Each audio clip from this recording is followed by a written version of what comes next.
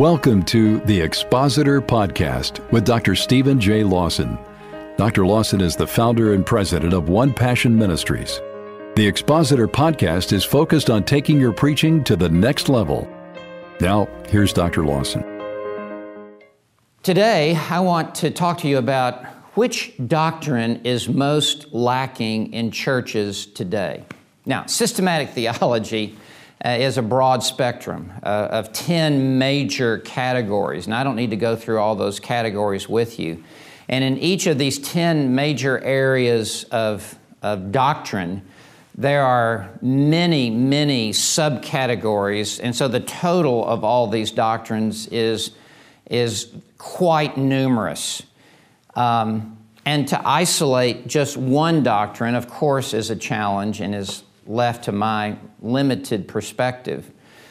But as we think about what is the missing note in the average pulpit today, I'm going to offer my insight, and that would be the doctrine of regeneration, the doctrine of the new birth. I rarely ever hear anyone preach on the doctrine of the new birth. And as we have recently gone through the 500-year anniversary of the Reformation, the doctrine that was front and center was justification by faith alone, sola fide. And rightly so. Paul makes that a major, in fact, his major emphasis in Romans 3, 4, and 5 is justification by faith alone. It certainly is dominant in the book of Galatians. So that was what God used for the recovery of the gospel in the 16th century, no question about it. However, there has been such an emphasis on justification by faith, I think to the exclusion of preaching regeneration. And one reason why this is so important, regeneration precedes justification in the order salutis. In the order of salvation, it is regeneration that produces saving faith that is used in justification by faith. And so regeneration precedes faith and it produces faith.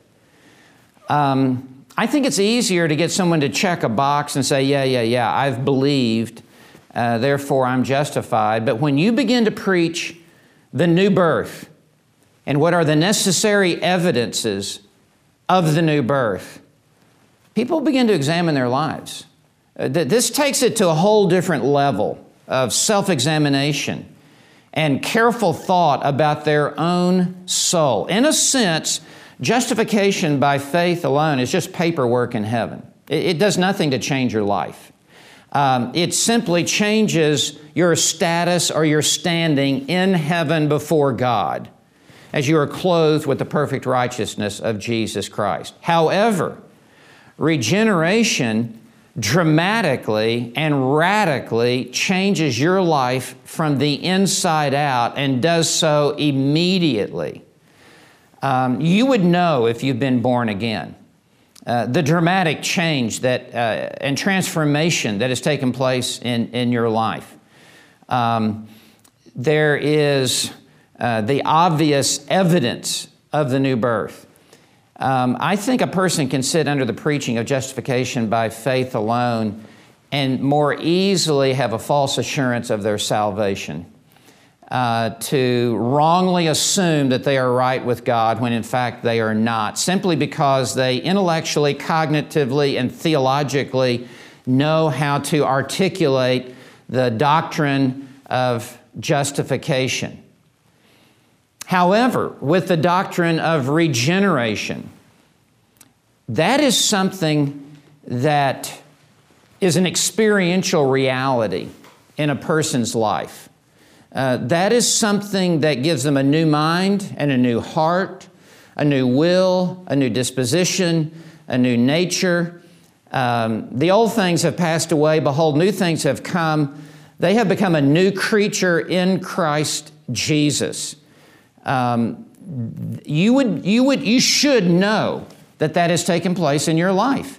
And I believe there is a greater assurance of salvation that comes with preaching this truth. In fact, if I'm preaching to a religious crowd that I would perceive to be religious but unconverted, I would not preach justification by faith. I would preach the doctrine of the new birth.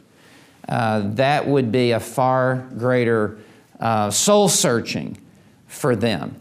So, as you consider your preaching, I want to make my case for preaching regeneration, for preaching the new birth. And in times past, the preaching of the new birth was an important part of what preachers were preaching. Think about the Great Awakening, the greatest movement of the Spirit of God on American soil ever. What was the tip of the spear? What was the lead doctrine in the Great Awakening? I'll tell you what it was. It was the new birth. It was George Whitefield and the other preachers preaching the necessity and the nature of the new birth. In fact, Whitefield would often begin by stepping up before a group of thousands of people and begin by saying, I've come here to talk to you about your soul, and proceed to talk about the new birth. One woman came up to Whitefield and said, why are you always preaching on the new birth? Why are you always telling us we must be born again? And Whitefield said to her, because, dear woman, you must be born again. That is a trumpet that needs to be blown again in this day and in this hour. It was the same in England and Scotland, Ireland, Wales. It was the preaching of the new birth during that 18th century time. In addition, Charles Haddon Spurgeon, arguably the greatest preacher since the Apostle Paul, his revival year sermons, when he was at the apex of his preaching ministry as a younger man, he was preaching the new birth with great force and with great effect. So I want to encourage you, I want to call upon you to be preachers who stand up and say, truly, truly, I say to you, except you be born again, you will not see the kingdom of heaven. And that which is born of flesh is flesh, and that which is born of spirit is spirit. Do not marvel that I say to you, you must be born again. May you preach the new birth to your church, and may they be born again.